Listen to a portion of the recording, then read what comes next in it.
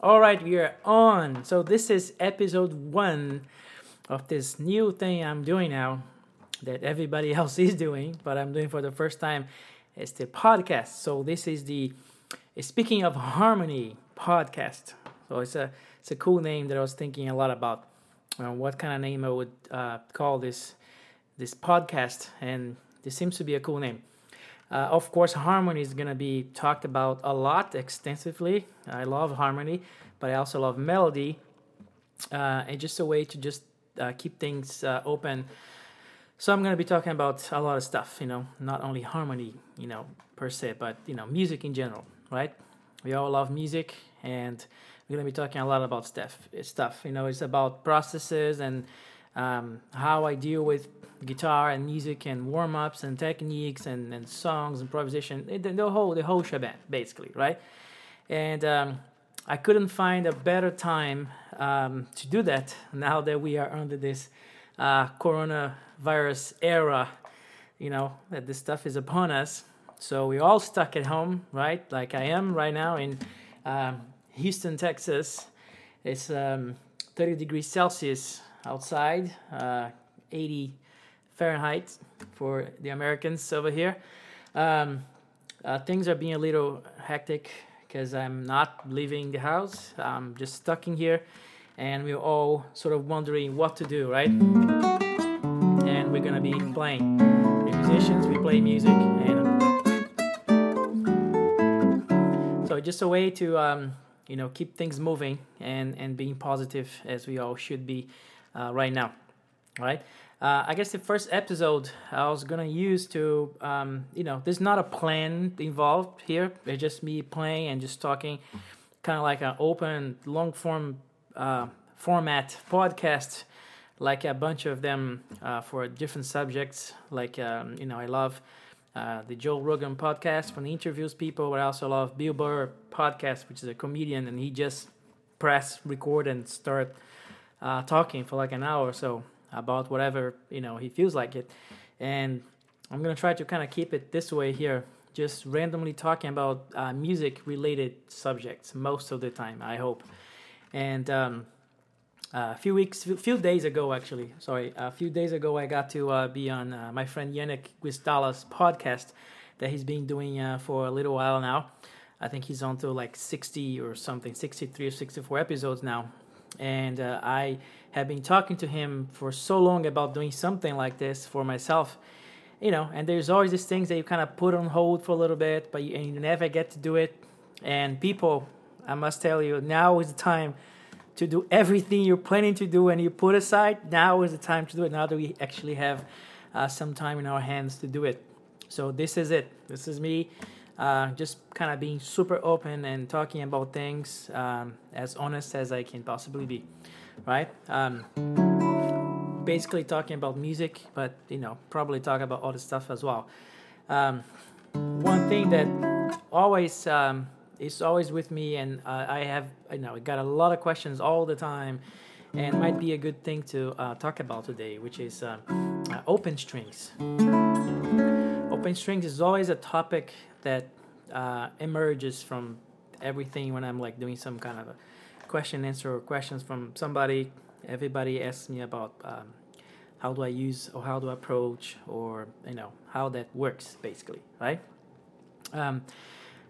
Open strings are super important, and I try to use them all the time and every time I get the chance to do it. Just because there's a personal taste. I really like it. I like the sound, especially on this guitar, the acoustic guitar, the classic guitar, the nylon string guitar. I think it really enhances the sound, and you have a particular timbre and range and all kinds of things in favor of using open strings, in my opinion. So I use that a lot. There is a video I did in Portuguese, actually, not long ago, about open strings, a short one that I kind of went into that and talked a little bit about how to use open strings, right? But basically, there's, the subject is long, right? You can talk about for hours about open strings. I did a master class one time just on open strings. There's so many things you can do, right?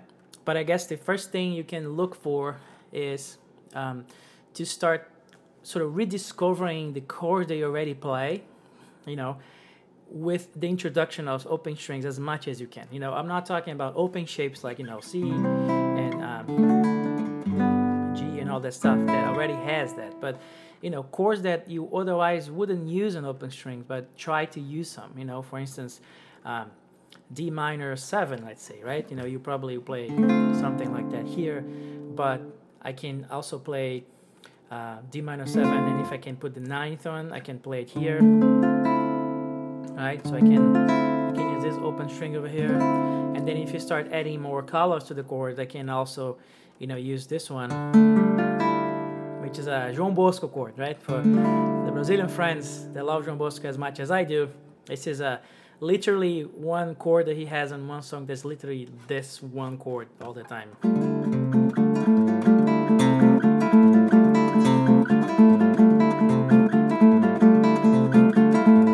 That's just the only chord in the song, but this is a D minor 7, 9, 11, right? So he put the G string over here open. So there's this principle of just sort of trying to find open strings in the chords that you already have, like similar shapes like this one, right? The D minor 7. So if you put a 9th in here, you have an open E over here, and then you can expand into an open G like this one, right? For instance, if you use a C sharp minor 9th, which is just a half step below the chord, you can also find something like this one, right? The dissonance over here. So you can be doing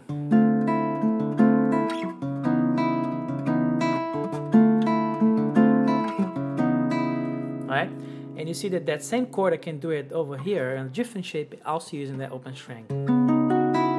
See? That's also a C sharp minor 7, 9, and 11 in this case, right? Or just C sharp minor 11, right? And then I can build a sequence, I can build a progression out of that. So I can use that open string to kind of just use it as a, you know, some kind of a pedal that just kind of flies, you know, it's just floating around everything you play. Like, for instance, this sequence, I can do G minor 9, then C sharp minor, you know, minor, and then C major 9, and then B minor 11, and then B flat, major 7, sharp 11, right? So in this sequence, just 5 chords or so, I can use the same string open, just acting like some kind of a glue, you know, that kind of binds everything together. So I can do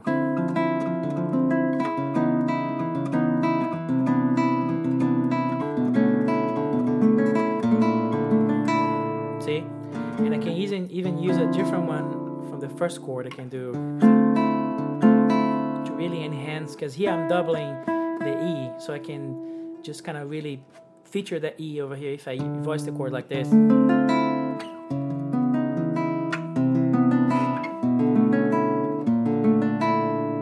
See, this is just one of the ways you can use it, right? Just kind of electing one note that keeps itself open, and then you just kind of move things around, right? So you do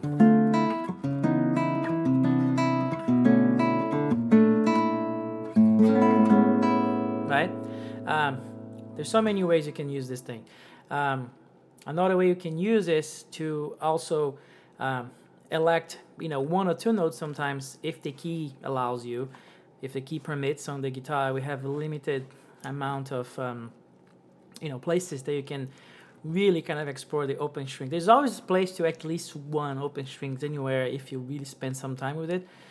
But there's some keys that just gold, you know. You can use a bunch of open strings. Let's say E major. It's a key that it's one of my favorite keys for guitar. You know, guitarists love it. But little side notes that all my friends in my bands and stuff, they really get upset with me, saxophone players, because there's a bunch of stuff in E major, but for like alto saxophone, it's just like tough. All the fingerings and stuff they have to do. There's all these complicated phrases in E major. For them, it's kind of a drag. but it just lands so well on the guitar, right? So if you get E major, you have so many options for open strings. You can do open B and open E, for instance. Those are like my favorite. Like, so you can use this as a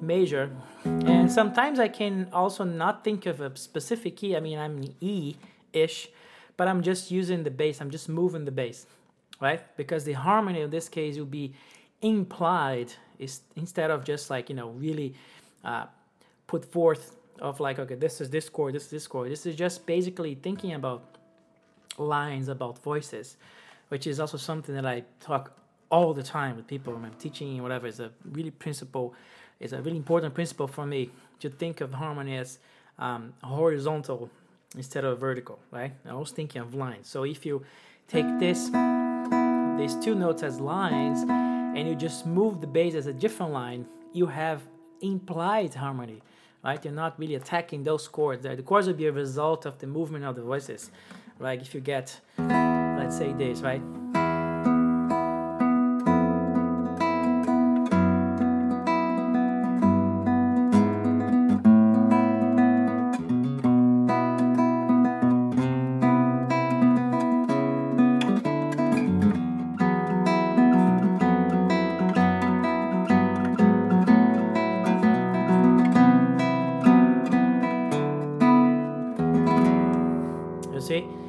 So I'm just adding context to these two notes just by moving the bass around, It's something that I use all the time, because you imply the harmony instead of attacking the chord. Just go with the structure of the chords. You're just sort of implying them through the movement of the chords. And this is something that the open string principle thing helps you a lot. Right? But you can do that pedal sort of thing with, any kind of notes. I'm just using an example in the open string kind of region because that's super easy to do, right? I always try to use those strings too. Like I have a song in one of my albums called Traveler that I use this kind of movement all the time.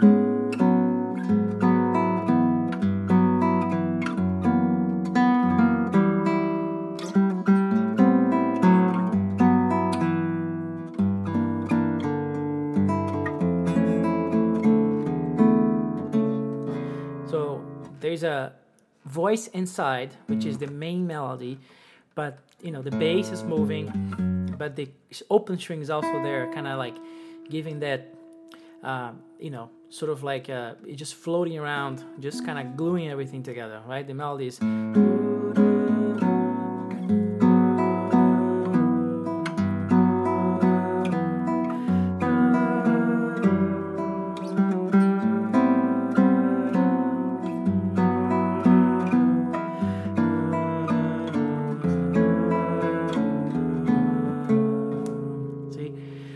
There's open strings in there, and the voice in the middle, and the bass, right?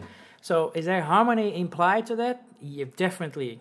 I was not really thinking of like, oh, this is the chord, this is the chord. If I want to like communicate that, I'll write everything, and sometimes just kind of like on particular moments, just put a chord symbol on what that chord at that time just kind of landed itself into. But I wasn't really thinking about, I'm going to use this chord and then this chord. It's just like a result of a movement from the voices, right? This is one way to use the open strings as well, right? Another thing is that you can use, this just by these two things, these two processes, you can spend so much time finding open chords, everywhere, right?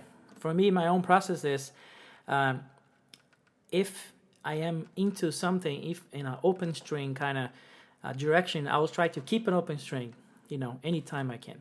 Right? So if I was doing an example like that, like I was doing that, I'll try to always have one. But if I am doing something,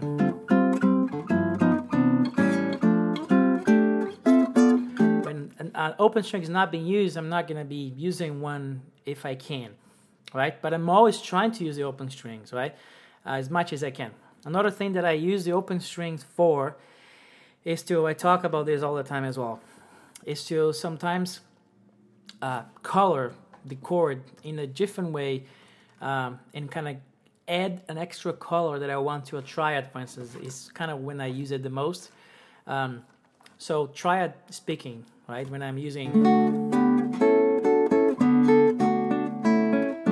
right? I'm using a triadic kind of harmony, right?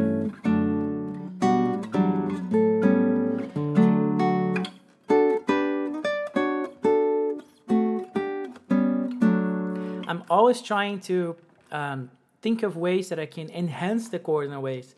And one of them is just adding open strings to add different colors to the chords. For instance, one that I always talk about and I use all the time is on, let's say, a major triad. When I want to use a major triad, let's say D major, like this chord, I always try to use one open string if I can. I can't use in all the keys, but sometimes when that key shows up, I use it. It's just to add what I call, I'm just like kind of blurring the chord. You know, I use the expression blurring because if I am thinking as a painter, right, I want to blur that passage a little bit. So if I want to use D major like that, right, D major triad, I'll probably play this chord like this. See? So what did I do here? I added a G. I added a G note here. What the hell a G note is doing here? Well, the G note is the fourth, right? So in theory, it's an avoided note. It's something that I couldn't be using because it's going to clash with the third, right? But I am doing that on purpose because I want to blur the chord, right? So I'm adding this kind of dark color to that triad. So I'm using this. So I have this instead of just this really flat kind of sound and sustain and balanced. I'm adding a little imbalance to the chord by adding this little tension. See, that's the blur that I'm talking about. You know,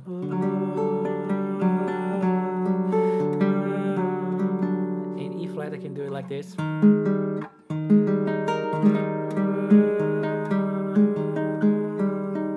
You see, I can use it like that. I can use in chords like, let's say, a sus chord. I can use an open string to add this half step. That's where, you know, that little clash comes in. For instance, if I'm playing like an A9 sus kind of sound.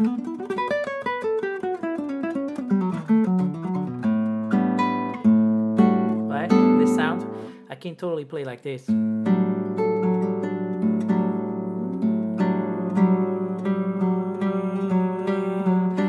The same shape and I changed the bass, so it became an A sus, right? So I'm using this to add that little color, you know, to the chord. So things like that, you can use it. You can also use it, you know, as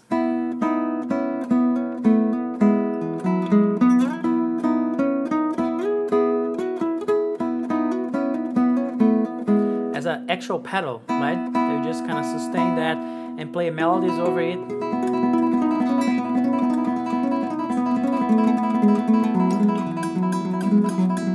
And then add in the bass.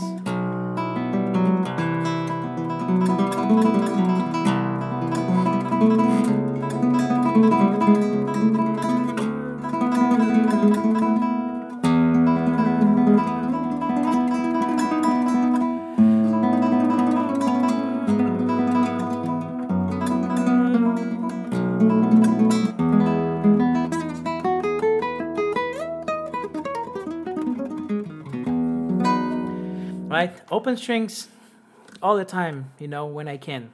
For instance, that little thing I was playing here, I could do in different places and also use the open strings, right? For instance, you know,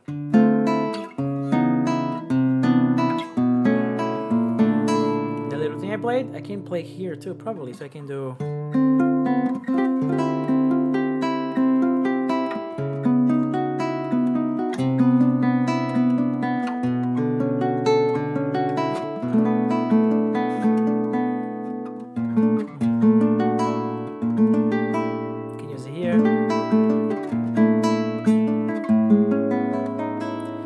the same sequence.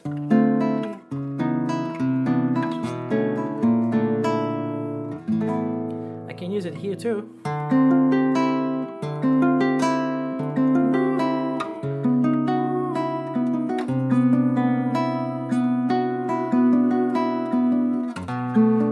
I can use here maybe.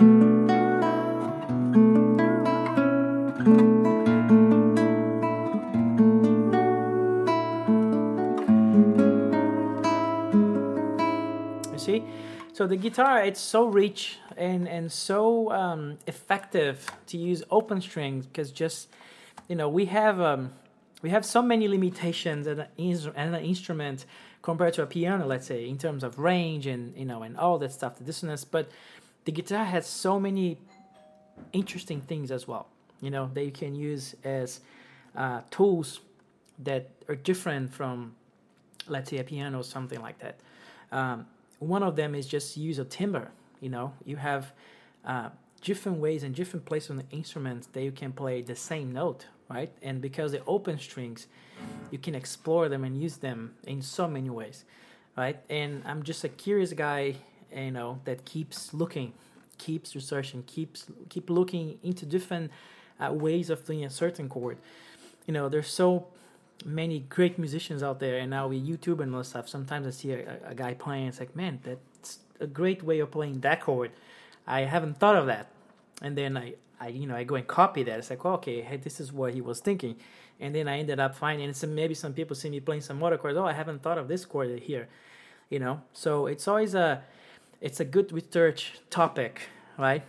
To talk about open strings. And with that, I'm going to end up here today. I'm going to finish up our first episode of the podcast. So I hope you enjoy that. And I'll be back tomorrow with another episode. So let me know what you think of this format. Let me know in the comments if you have any questions about open strings, if I can help, how you use open strings.